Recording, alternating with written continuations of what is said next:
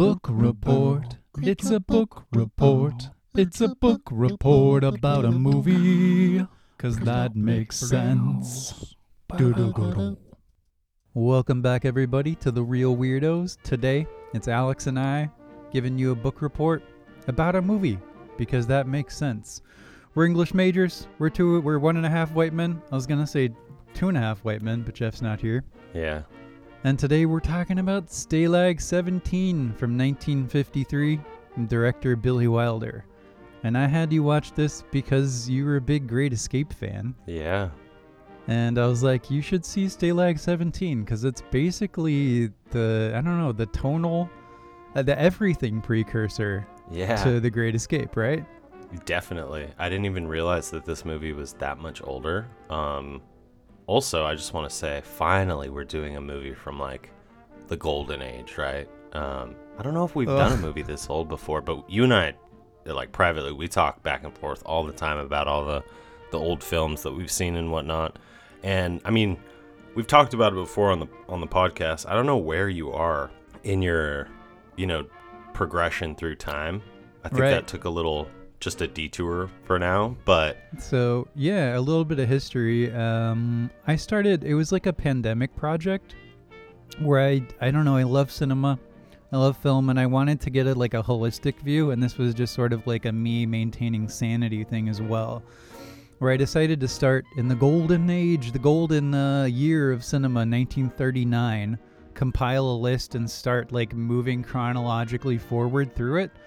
And the list just keeps growing, because I'll be like, oh, I like that actor, or I like this director. Like, who's Billy Wilder? I'm going to add all his movies to the list, and going through it in true spectacular nerd fashion through a fucking Excel spreadsheet. So now I've made it from 1939 to 1964, I believe I'm in. I'm starting into the James Bond era. Where colorization and wide aspect ratios are becoming more of the norm, and it's really fun. And that's I started journaling this kind of thing in the old One More Take website, which is now defunct, but that gave birth to the One More Take podcast, which we started, and then we found out there were a couple other ones named that, so then we rebranded to Real Weirdos. There were a few more One More Takes people, so we had to switch it up. Yeah, I guess I didn't do my research. Oh, it's fine. I mean, the internet is vast and humongous. It's vast. Nobody out there better take the Real Weirdos and pass us. It wouldn't be that hard. We don't have that many subs.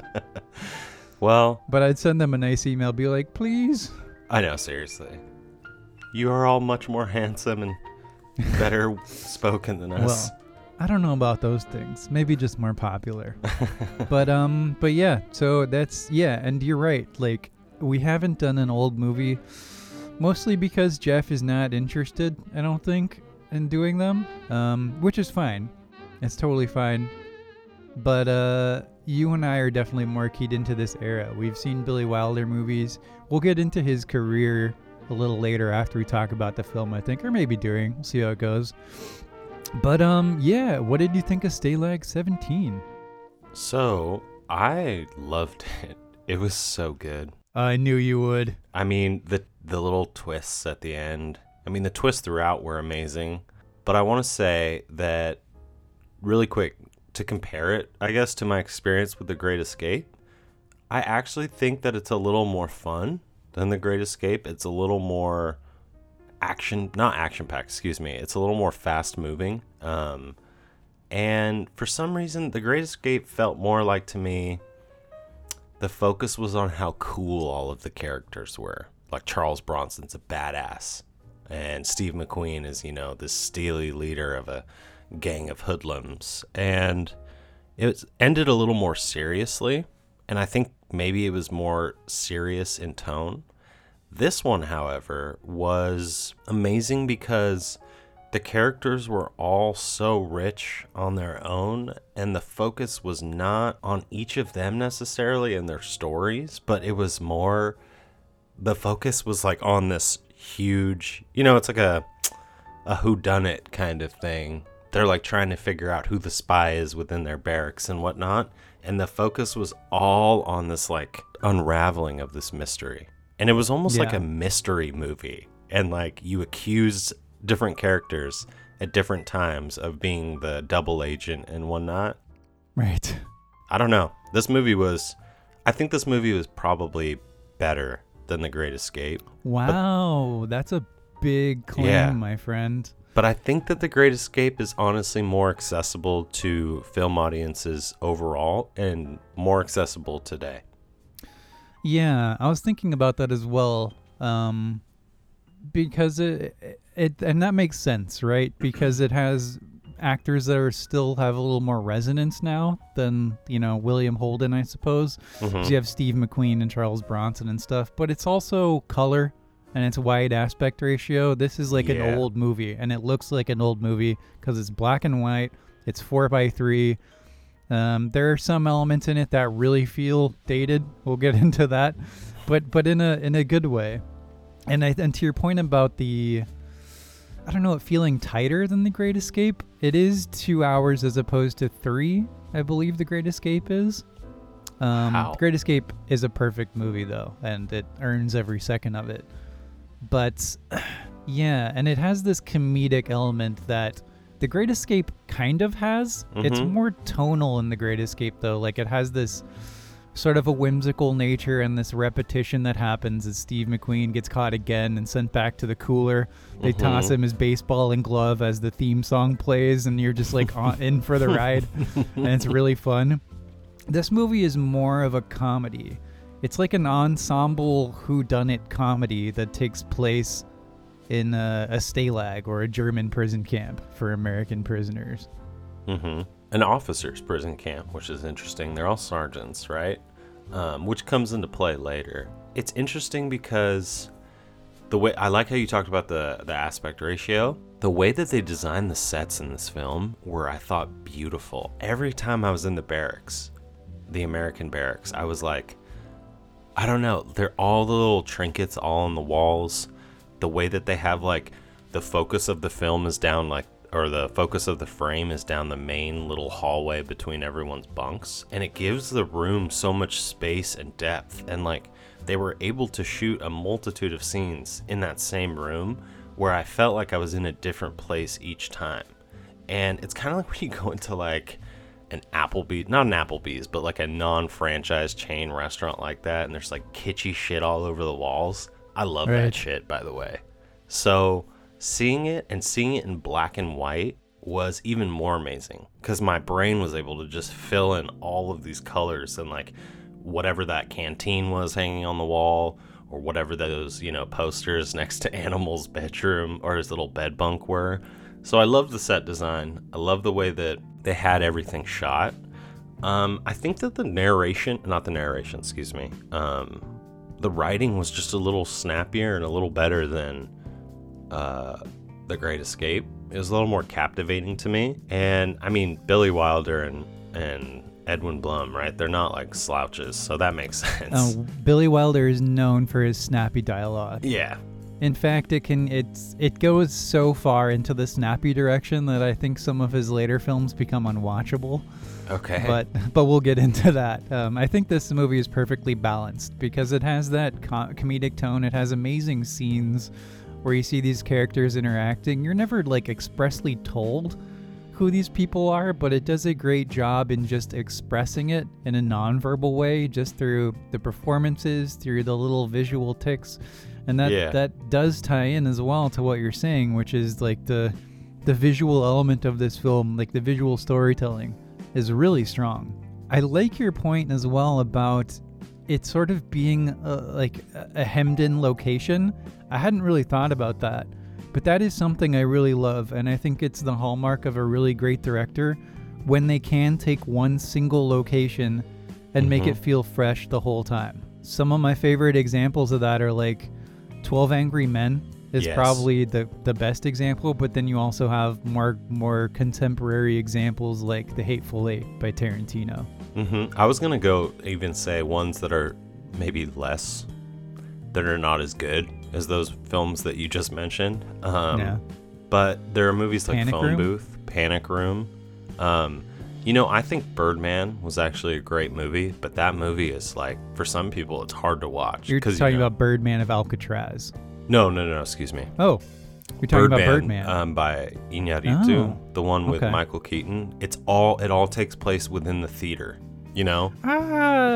There are times when he's out on the streets. And there's it's more just one shot, though. Varied location in terms of like the studio, you know?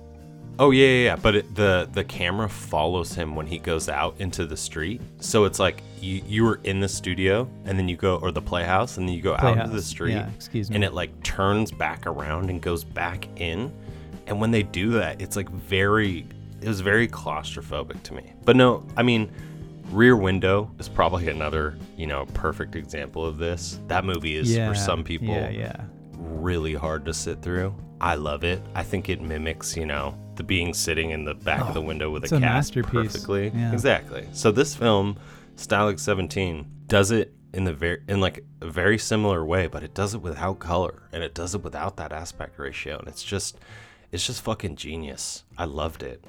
But Shapiro and Animal, going to your snappy dialogue comment, at the beginning, I was like, okay, can these two just slow down a bit? You're worried that they would be just a little too much, a little overbearing with their da-da-da-da routine. Yeah. But it actually ended up being totally fine and working out. I think Animal, the character, the guy who played him, was, I can't think of his name right now, but holy shit, Robert Strauss is his name, excuse me. What a performance, right? Yeah, his face, like the movement of his body, just the way he'd hold his underbite, his lower lip would just, protrude like in every scene. It was perfect. And then I really liked your point actually about how the characters kind of came alive subtly in their own ways, but like really strongly and effectively. Like William Holden's character, instantly I was like, okay, here's Mr. Too Cool, right? Like he's not in on the camaraderie. He has his own little corner. He's got his distillery. He's got just in it to win it. Exactly. And I was like, okay, so many characters in cinematic history, prison movies, war movies, whatever, have a character like this that I'm almost positive you could trace back to William Holden's character in here. Oh, dude, 100%. I was thinking about that, especially John Malkovich in Empire of the Sun. Exactly. Like, definitely Spielberg had some influence of Stalag here. It's like kind of the same character.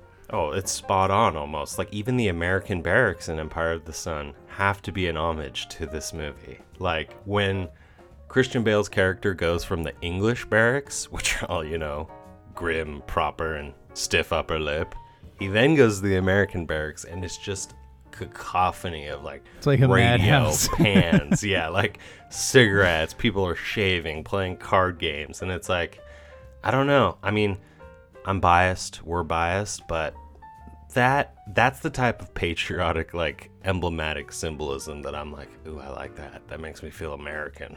Yeah, we'll talk about the characters. I want to go into like the visual filmmaking a little bit first because we did touch on that, and I don't know, it is tremendous. I noted one moment especially that was really great visual filmmaking where they're out in the yard and the sergeant, the German whatever commander, I don't know, military ranks, is like just telling them they won't get anything for Christmas except the delousing. And Animal chucks that one guy's flute at him, Joey, into the mud. Yeah. And it's like, who did that? Step forward. An Animal steps forward, and then everyone else steps forward. And I thought that was like, it reminded me of Kurosawa, right? Where what Kurosawa did was have a reaction shot, but instead of have like one person do it, he'd have like 8 people do it to bolster the reactivity and the feeling from the audience. Oh, yeah. And so it did that, but it also showed that these guys are all in it together. Oh, 100%. And it's like, you didn't get that through some speech where like, we're all in it together. It was represented visually, and that carries over throughout the whole film. It's interesting to see that this movie that, I don't know, for some people will probably look archaic because it is old, and you'll have those static shots where it's just like a scene happening and the camera's not super dynamic, but everything is positioned so well, and it's so well constructed if you're looking for it, that it's just like a pleasure to watch at all times. Oh, that scene that you're talking about, even like the first, when you see animals step forward, it's a shot from the angle as if you were the German commandant, right? And then his buddy steps forward, and then you see 8 other people from like Barracks 4 step forward, and then the camera changes and it's over the entire yard, and then you see everyone step forward.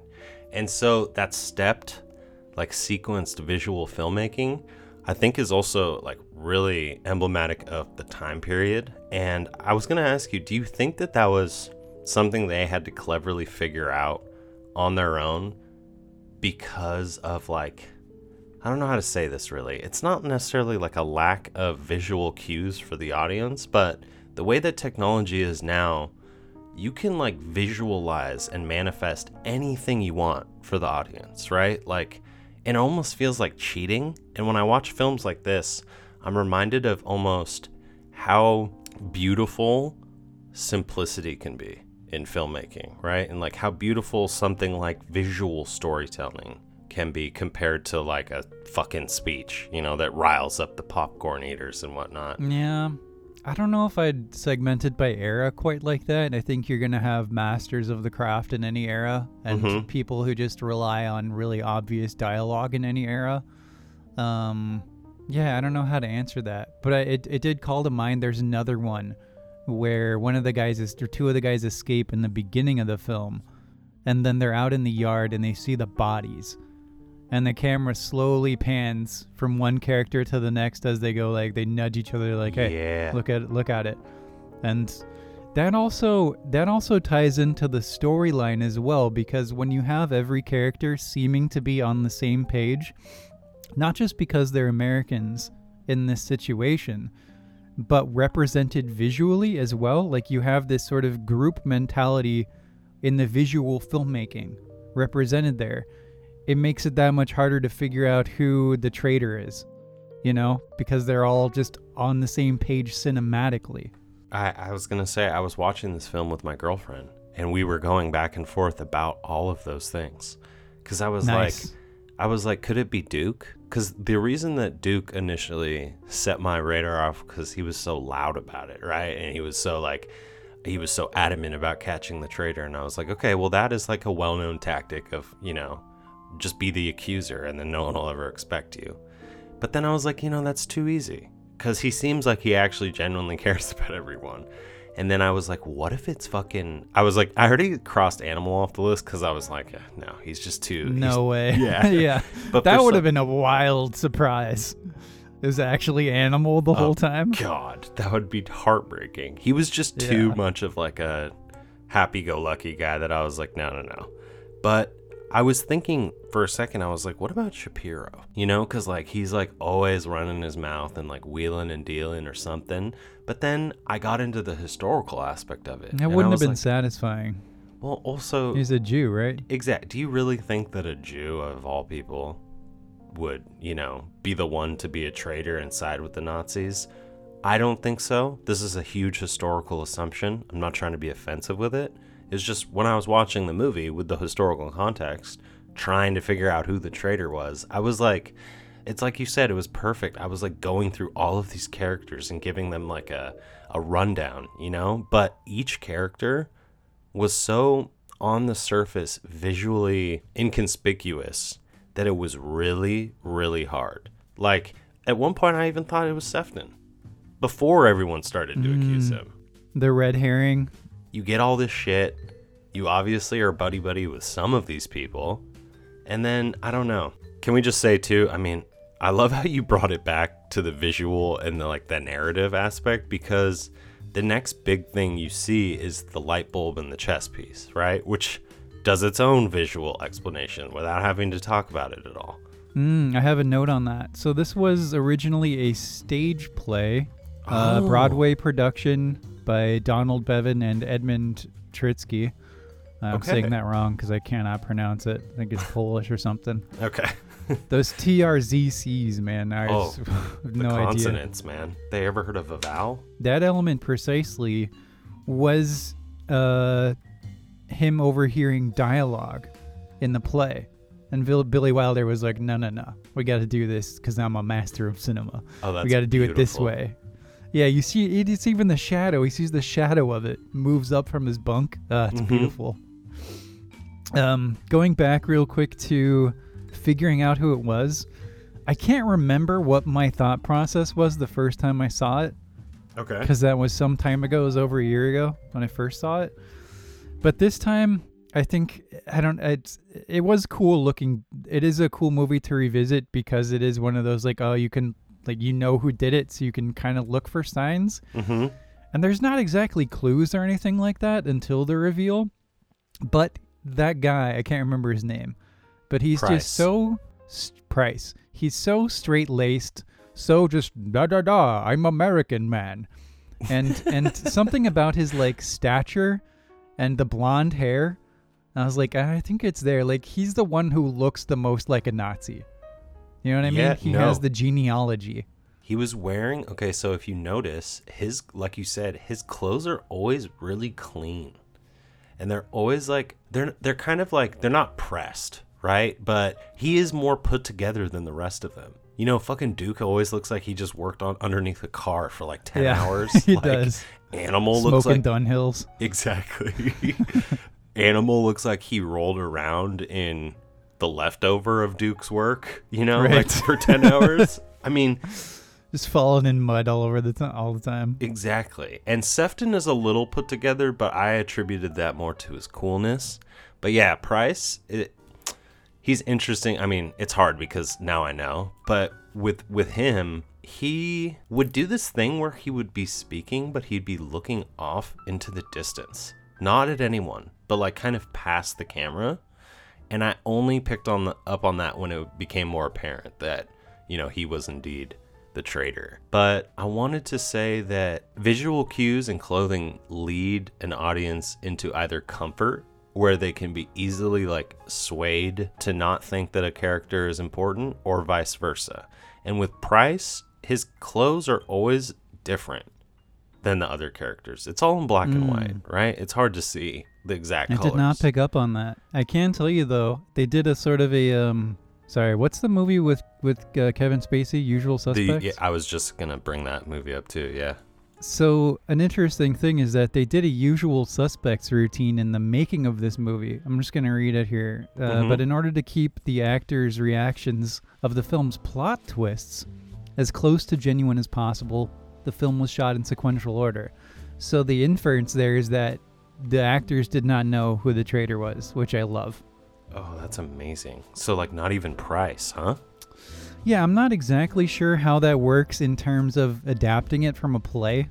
I don't know the technicalities here. I'm just reading IMDb factoids, but I don't know. So there is some, I don't know, contention in those two elements, but I like to assume that they didn't know. Just makes it more fun.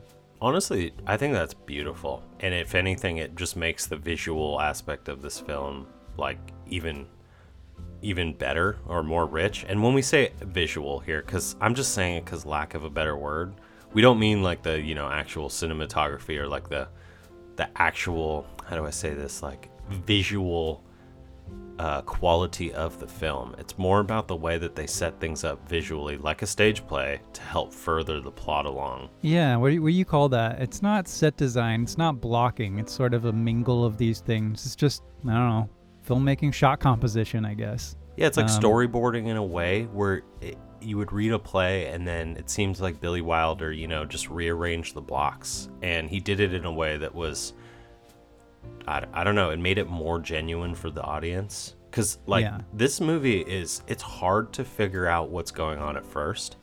Is it a comedy? Is it just like a fun little, they keep trying to escape? Like, are they going to pull a fast one over the guards? Like, what is going on? And then you realize it's this deep and like interconnected traitor plot. And then, I don't know, the total focus for me was like, I don't care if they escape. I just want them to find the rat and like get him out. Or just have fun. It's like a character movie as well. Yeah, that's true. So yeah, it's a character movie, and it's also like, I don't know, I would classify it almost as a hangout movie, which is weird because it's just taking place in a prison camp, but the way that they all interact with each other and they have these little parties and like the shenanigans that they get up to, whether that's brewing hooch or like looking through Sefton's spyglass at the Russian lady prisoners camp and The howling Brick like Kremlin. fucking monkeys. I love that shit. It's Yeah, so no. much fun. I mean, so it's really hard not to talk about Empire of the Sun with this film. The scenes in that film are like running through my head as we're talking. And that movie too is, I mean, that movie is long as fuck. It's like 3.5 hours. It's an epic film, and there are a lot of themes, and it's way more serious, but there are moments that are like directly pulled from Stalag 17. And there is moments in Empire of the Sun where it is just a hangout movie. It's just Christian Bale and Malkovich and the other sidekick guy just hanging out with each other. They hang out at the barracks when they finally get captured. And it's, I don't know, it's just so interesting to see a movie that is from this time period, because people think that the storylines are kind of bland, or they can be kind of straightforward, like it's very linear. Or It's boring. People say old movies are boring. Yeah, it's like point A, point B, you're done, right? So this film just is, I don't know, it's so rich, and it's sad because I don't know if I've seen a film with so many talented actors that give each other so much space to breathe and grow and like be really dynamic with each other without it being like, in today's parlance, I guess you would call it an ensemble movie, right? 100%. Yeah. And it's irritating to me that like I can't get a film with a bunch of good actors that just disappear from their A-list celebrity identity. What would be the closest analog in like the 21st century? I don't know. Like Ocean's 11? I have no idea. I mean, The remake of The Magnificent Seven? those are good shouts though, right? Because it is kind of like that. I mean, Quentin Tarantino's movies are less ensemble than this because the characters don't like interact in the same room at all times together in every one of his movies. Yeah. His films are stock full of great actors and great characters as well. I mean, you know, I was gonna say, I think the closest you get is like Reservoir Dogs, because they're all interacting and you're trying to figure out the traitor. Of course you do have that. It's more chronologically dissociated because it has the flashbacks and all that stuff, but I could see that one when they're in the parking garage. I mean, Wes Anderson obviously loves to put his ensemble cast together, but it's gotten to the point with, and it's not Wes Anderson's fault. It's through no fault of his own. It's just the status of some of these actors now. It just is like really like jarring. Like, I get Bill Murray, I get Owen Wilson and Jason Schwartzman. Cool, I can deal with that. But when Chalamet starts popping up, Jeffrey Wright, Tilda Swinton, you know, Frances McDormand even, who's been in Wes Anderson films and has disappeared into her role perfectly fine before. It's just, I don't know. I just think it speaks to the quality of maybe the industry and of Hollywood in general.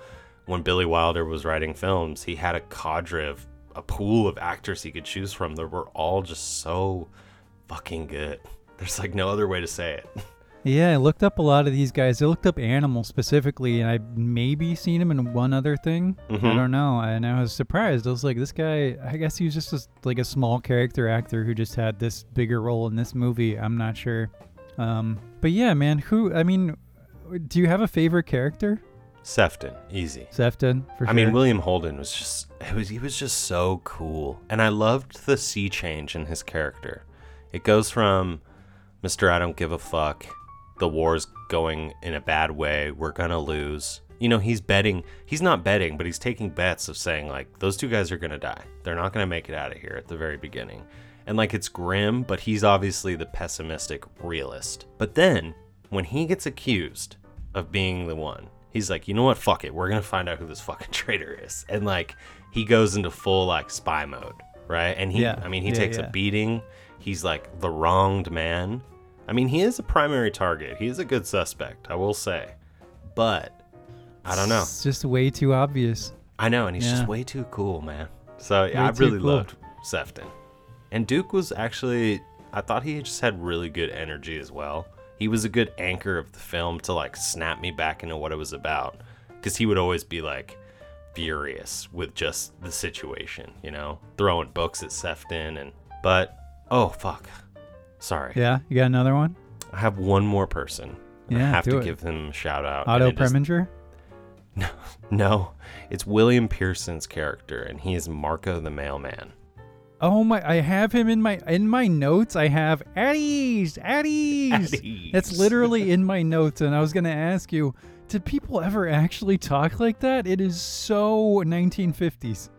His Addies, voice. hey, say. You're like, no, you can't. That cannot be your voice. It's like more James Cagney than James Cagney. Oh, it's James Cagney dialed up to like 9,000. It's insane. But I loved him. He was good. Speaking of James Cagney, I want to get into Billy Wilder a little bit. Wait, before that, actually, hold the phone. Okay, so there are a few moments in this movie where I felt that it was like, I'm not saying this as a bad thing, but just like it felt antiquated. Like, oh my God, I'm watching a 50s movie. That was one of them. The other one was when they all ran out. They're like, the Russian female prisoners are here. And they all rush out and they're hooting like animals. Yeah. And you're like, this is probably not how this whole thing would go down in real life at all. This was probably like a depressing, miserable nightmare. And it's fine to not represent it like that. I know it's a comedy and everything, but that was one of the moments where I was like, this is an older movie. Oh, 100%. I mean, even like the jovial spirits of everyone at the, like, Animal would not have that much meat on his bones. Like, it's just the food rations of being a prisoner of war was like, you would lose weight, you were skinny. And yeah, there was some probably really nice times of camaraderie and like joy, but standing out doing Betty Grable. Yeah, right? Betty like, Grable. That woman that showed up, the Brick Kremlin, the blonde Russian, her hair was like all permed and pressed, like, oh, the Russian ladies. I was like, those God. ladies look way too good. Oh, they do, of course, right? For like POWs. they would look absolutely they'd be just as miserable as all of them. Well, this is like the precursor not only to classic movies like The Great Escape and Empire of the Sun, and probably a lot more that we're not thinking of. It's also like the dawning of Billy Wilder's, I don't know, you can see the elements of him being a sex comedy director just beginning to flourish here. And just a tiny bit, just enough. It's great for this movie, but I do want to talk about him if you're cool with moving it on. Oh, absolutely. I mean, he's a legend. He's a legend. He's one of the greatest of all time, but it is uneven. So I've seen almost all his movies. He starts out with some interesting ones like Five Graves to Cairo, and then you have like a couple of the best noir movies ever. You have Double Indemnity in 1944 with the great Fred McMurray. And then of course Sunset Boulevard in 1950. Absolute 10 out of 10 amazing movie. We should honestly cover that at some point. Yeah. Ace in the Hole, which is where Kirk Douglas plays this amoral, like, newspaper man trying to get a story. He'll do anything to get a story. Okay. Then you have Stalag 17. And then it starts to get weird where he goes into, like, more of a absolute comedic direction. Whereas things like Sunset Boulevard and Ace in the Hole are, like, completely straight, more or less. You get things like Sabrina, which I'm okay with because it is Audrey Hepburn, and she does fall in love with an old man, but it's Humphrey Bogart, so I'm okay with that because I love Humphrey Bogart. Yeah. But then there are movies that I cannot stand, which like 1, 2, 3, or sorry, 1, 2, 3.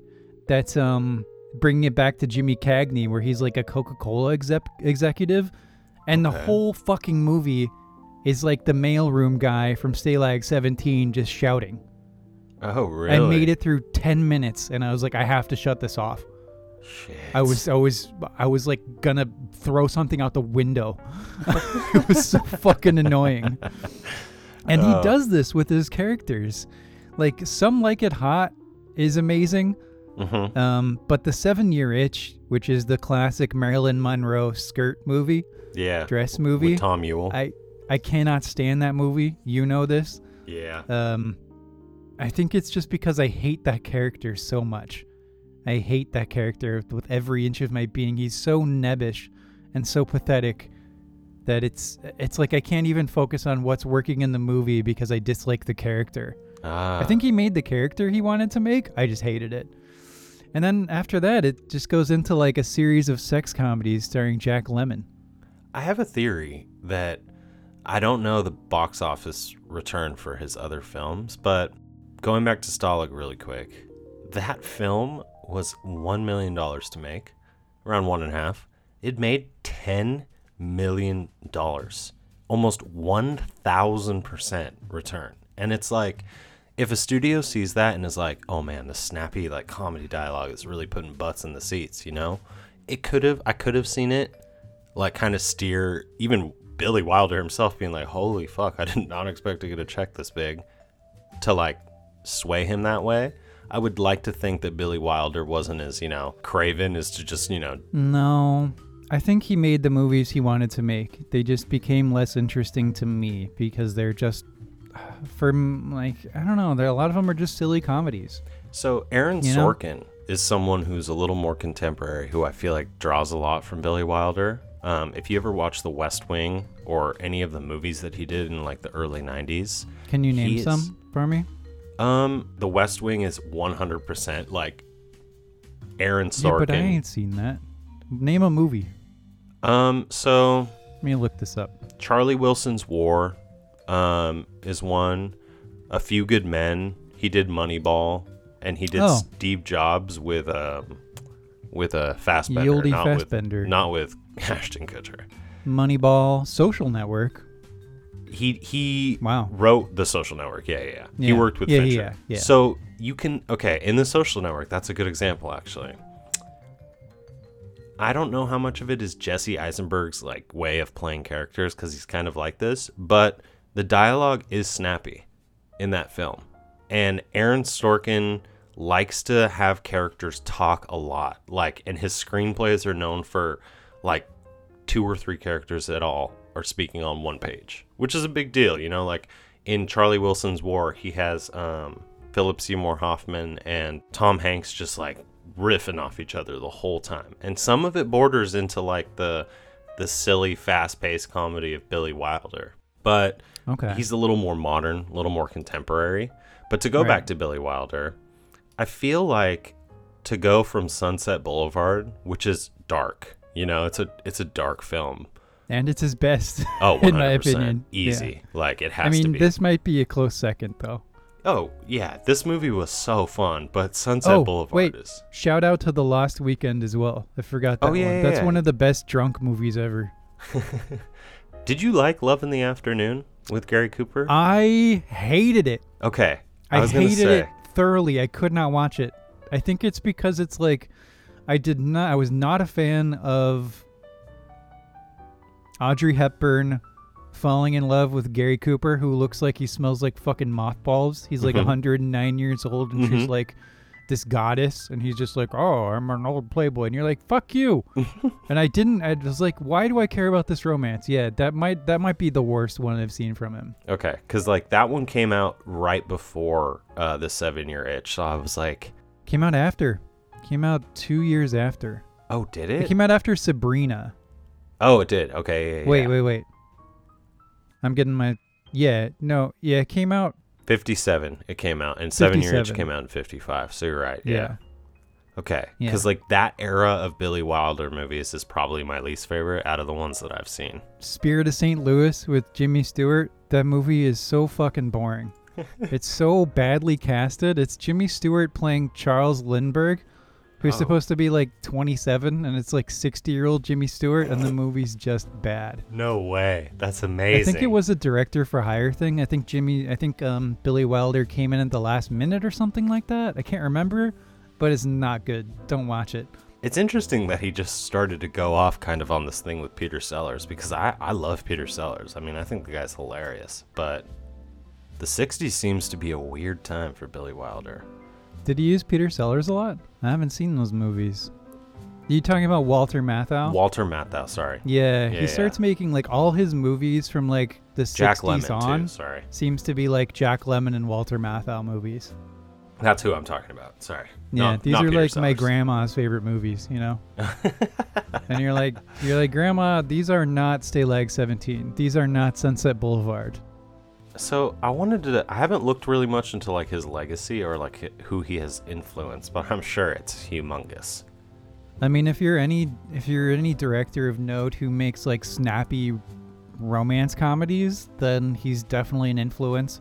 But he's also an influence if you make noir, which is a weird juxtaposition because of his early movies. Like we keep saying, Sunset Boulevard, but also Double Indemnity. Those are absolute like poster book noir. And one could even make the argument that Double Indemnity is like the original noir. Yeah. Did it come out before like the Maltese Falcon? No. So you're right. Maltese Falcon 100% has got to be. That's a perfect movie as well. Yeah, that movie's great.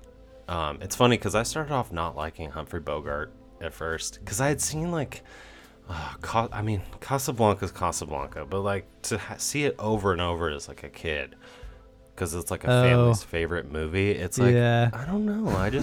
I wasn't interested in it. Well, you had fucking Stockholm Syndrome. I know. Like, right? Well, I guess then you'd like it. Do you think that The Big Lebowski has any Billy Wilder in it at all? Do I think the Coens have Billy Wilder? Yeah. Maybe? I mean, I'm sure that they're fans. It's kind of a hangout They're movie. 100% fans of certain Billy Wilder movies. I could say that much. You'd be hard-pressed to find a director who's of a certain age that isn't a fan of Sunset Boulevard, for instance. Oh, yeah. I mean, I know that movie like kind of set David Lynch on like his whole like passion for filmmaking, and not just that film, but I know that it really like invigorated him when he was younger. Really? Yeah. Oh, wow, yeah. I did not know that. And also, I will want to say, I guess I haven't heard a lot of like shout outs to him explicitly from the film world, but in all of the films I've seen after him, there's something there where Billy Wilder has like left his mark. I mean, we're further moved along now where it's almost like people would say it's Spielberg leaving his mark, you know? Yeah. I was going to say, I think it might just be time. Yeah. Like, it's just so far back now that younger filmmakers are, like, looking up to people like, you know, Spielberg. And maybe even Spielberg and Scorsese will go out of fashion in 10 years. Oh, they're still making movies, so. Yeah. Not yet, but I think it's just too far back now. And while Wilder was making movies up until like the early 80s, those aren't the movies people remember. Yeah. They're just not. People don't talk about Buddy Buddy or The Front Page besides my grandma, you know? That's cool. Yeah. I mean, there's something about he was I'm reading into some of his stuff before I watched the movie, and I guess he was like a big antique collector towards the end of his life, or art collector. And he would just had this like insatiable appetite for just collecting all types of art. And now I think of him like in Sunset Boulevard, you know, just this aging director just sitting in his house full of trinkets. Yeah, maybe. I don't know. He it's won such a good fucking movie. 6 Academy Awards. I know you and I have talked before about our disillusionment with the Academy Awards, but still, man, to win 6 of them. Oh, I mean, and he was Holy winning them when crapoli. it was like, it was still. When it was cool. Yeah. As Jim Carrey says, you know, when they were still the cool guys. Wow, The Apartment won Best Picture. How the fuck? I mean, that movie's alright, but it's just about people having sex in Jack Lemmon's apartment. Wait, is that the one with Shirley MacLaine? Yeah. Okay, I have seen that one. I didn't even know that was him. Yeah, Fred McMurray. But I think that's enough, like, Billy Wilder talk. I want to move on to some awards, if you're into that. Oh, I'm down. So, who gets, our Phil Hoffman Award for Best Performance. Oh, yeah. Is there any possible universe where this doesn't go to William Holden? I mean, if we wanted to really give it to Animal and to Robert Strauss for that just absolutely kinetic display, because there were some films where Philip Seymour Hoffman did unfortunately market to like his like chubbiness, you know, in his films, and his like kind of like slapstickiness. Thinking of like A Long Game Polly, Twister, really Yeah. early Philip Seymour Hoffman films. That was before he was like Capote, you know? Yeah, and before he did this film where he played a transgender, I believe, prostitute that lived in an apartment building with Robert De Niro, who's a police officer who suffers a stroke, who is then like forced to be under the care of this transgender apartment mate, and it's just total clashing of ideals. And that's really where Philip Seymour Hoffman was like on the scene. It's like they were like, oh, this guy can fucking act. Right. And I don't know, not to get too into the namesake of the award, but William Holden has got to take it, right? Like, yeah, it has to be Holden. Yeah, it just he's has just to be. too cool. He won the Oscar for it. Oh, did he? Yeah, he did. Okay, I had a trouble at the beginning of the film recognizing him because of his shorter hair. It was just that goddamn face and those dimples. I was like, I know this person. And then I looked it up and I was actually really angry with myself. Yeah. Dude, side note, I think William Holden was that generation's Robert Downey Jr. Where it's like he just kind of it feels like every character he plays is William Holden. Like, it just has his natural charisma and panache and just, like, feels like who he probably was. Yeah. In the same way that Downey plays Downey. Yeah. You know what I mean? I feel like I knew a guy that reminded me of William Holden. It was a neighbor, and he used to do construction work with my dad. And his name was Steve Sidlick. I don't know if you're still around, Steve, but if you're hearing this, what's up? Shout out to Steve. He used to, like, roll up to my dad's house with a case of beer and a cigarette, just blasting the doors, and then they get to work. My kind of guy right there. Like, oh my God. And he had the same kind of like smile or like teeth as William Holden, and I don't know what it was. It was insane. He had this smile that it was like he was like in trouble or like he was doing something mischievous, and I was like, you're cool. Well, yeah, we'll give the Phil Hoffman Award to William Holden. Cool. This one's tough. What's the I Drink Your Milkshake Award for most memorable scene? What does that go to? So I'll let you think. Yeah. I thought about this one before I watched the movie. And I was like, what is the one that shines out like from the distance of time? Mm-hmm. The brightest. And it's actually the scene where they're hanging out, getting drunk and dancing. An animal gets drunk and he mistakes, what's his name?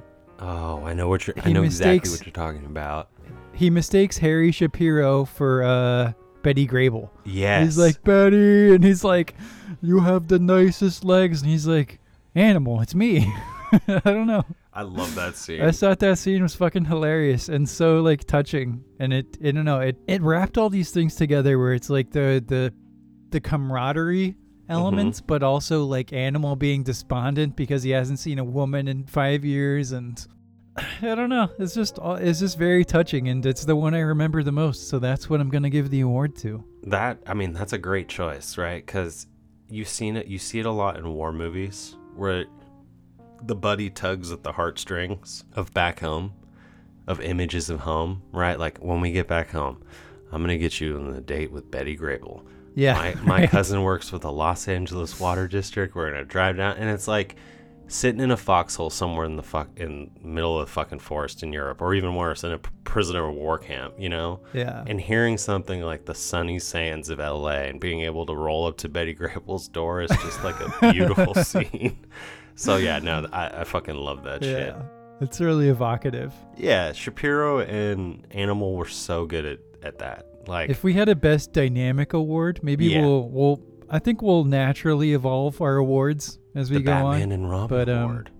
Yeah, the Batman and Robin Award, something like that. Maybe less homoerotic, but we'll find out. Oh man, so that question though, that's really hard. I think the favorite scene for me, the one that really brought the movie to life, was when Schultz is kicking everyone out and he's finally alone in the barracks, and he looks at the light bulb, straightens it, replaces the queen. Because that one I was like, oh my god, here we go. Like, I have something to look out for. At first I didn't even know if the traitor was real. I thought it was just paranoia from the prisoners. Oh, interesting. And then that scene just is like, it's like the pin in the movie. It's just like, I don't know, it just set me off on what I really enjoyed about the film. Yeah, once it kicks into gear. Yeah, it's like innocuous, it's not nothing really crazy is going on, but for me that was really cool. I mean, the ping pong balls were cool. I liked the smoke bombs. Right. But the egg as well. The cooking of the egg, that solidified. You like that egg. You started this man. morning, you'd message me, you're like, I'm cooking my one egg, got my coffee pot going. So, I don't know what it is about black and white films, but when I see food in it, like my imagination just salivates. Like the sound of the crackling egg, Animal and Shapiro and all the faces just like hovering over. Yeah. Like they're like, are you going to eat the shell? He's like, Yeah. no, go for it. Like I can feel the like residual heat from like the stove and like, oh man, that scene was just beautiful. Dude, there are so many little setups and payoffs to this movie. Like, I can't even remember all of them. But it's like, you have a setup for that where it's like, they have potato soup and the guy's like, anyone want potato soup? And then they're like, no. And it's so bad and so close to water that he just starts cleaning his socks in it. Oh god. Takes the washboard out and dips it in there. Yeah. You see Shapiro and fucking Animal bust in. They're like, chow time. Yeah. Oh, shit. Yeah, I feel like there are more on the periphery of my consciousness. These little things, these little fucking visual things that the characters do that feel like it lends a cohesion to the movie and makes the world come alive. Like when you see little things, I'll point out, in Ace in the Hole, there's a great example of this, where every time one of the characters, I think it's Kirk Douglas, walks into the journaling room, the journalism room, whatever it's called, the newsroom, there's this little door, and he hits it so hard that it smacks, like goes bam, and then goes back every single time. And that adds nothing to the movie or like the story, but it makes it feel real, and it's like this little punctuation mark of reality and comedy that adds an infinite amount of depth to a film. Oh, absolutely. Perfectly said. And there were a lot of those in Stalag. Oh, it's the hallmark of a good artistic storyteller, whether it's visual or even written in literature. Like, there's some authors who can describe the most mundane actions of our lives that make their stories that much realer. And you really get drawn down into the minutia of what it is to be alive and to be like human, because you don't walk around thinking about all the time, the big earthly movements and politics of the day, the world conflicts and things like that. Sometimes you're walking down the street and it's something as simple as dodging a pile of dog poop on the sidewalk, or, like you find a gum wrapper in your pocket. And when an artist can elucidate those things, it makes the world like just blow up in my imagination. So I don't know. Props to Billy Wilder and all the little visual cues of this film. My brain was like filling in colors. Honestly, like it's in black and white, but there's You've so mentioned much. that a couple times. Your brain fills in things when it's in color.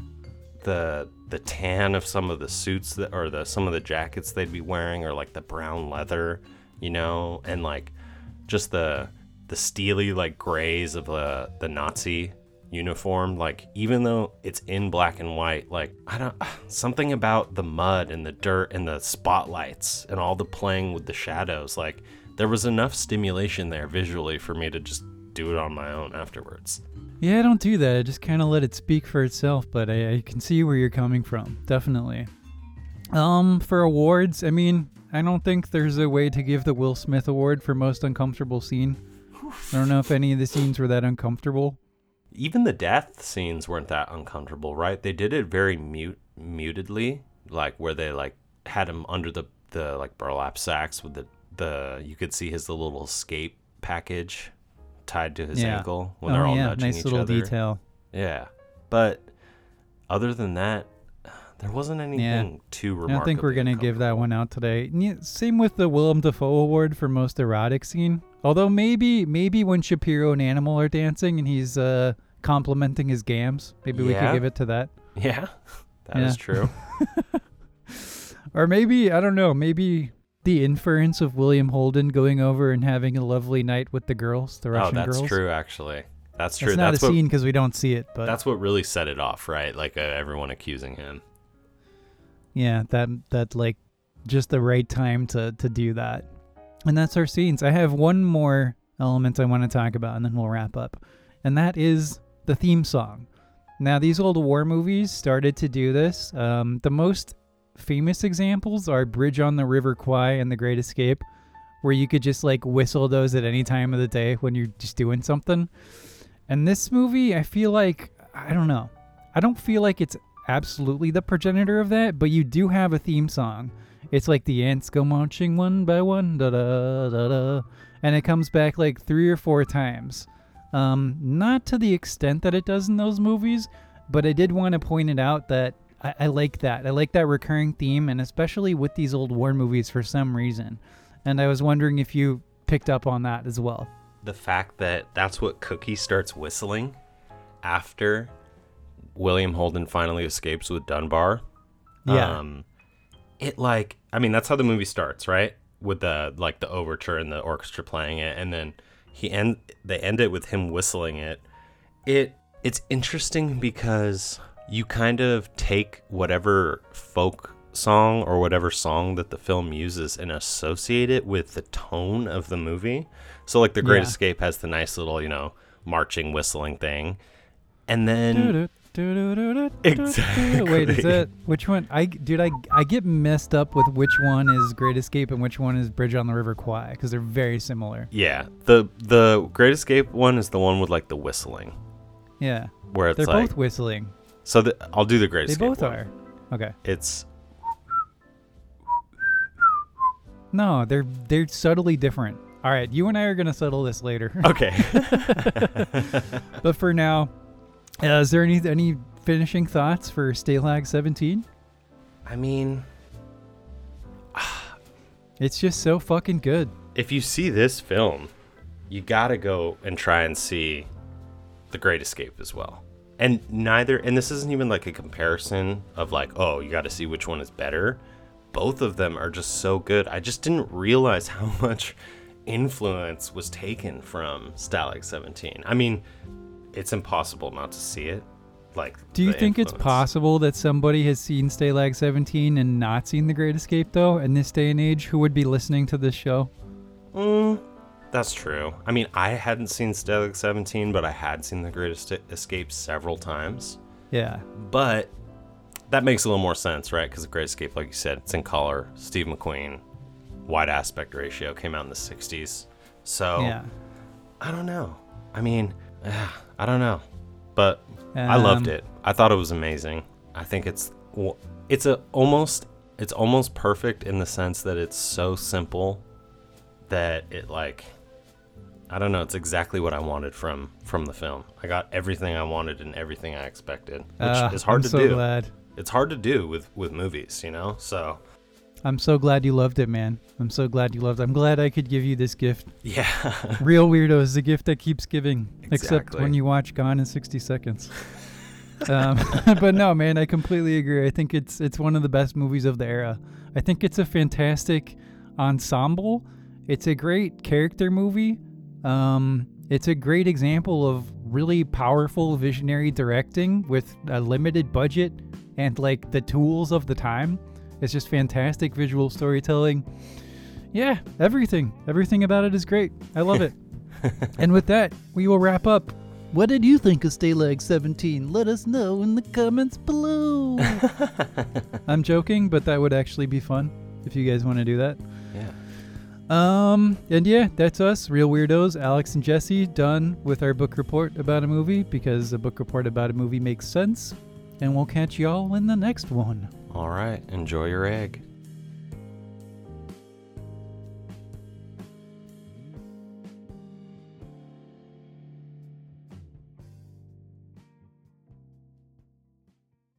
Chicka chaka chapo.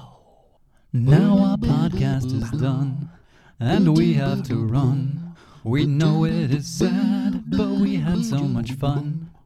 Don't be bereft, Jesse, Alex, and Jeff. We'll be back real soon. The Real Weirdos.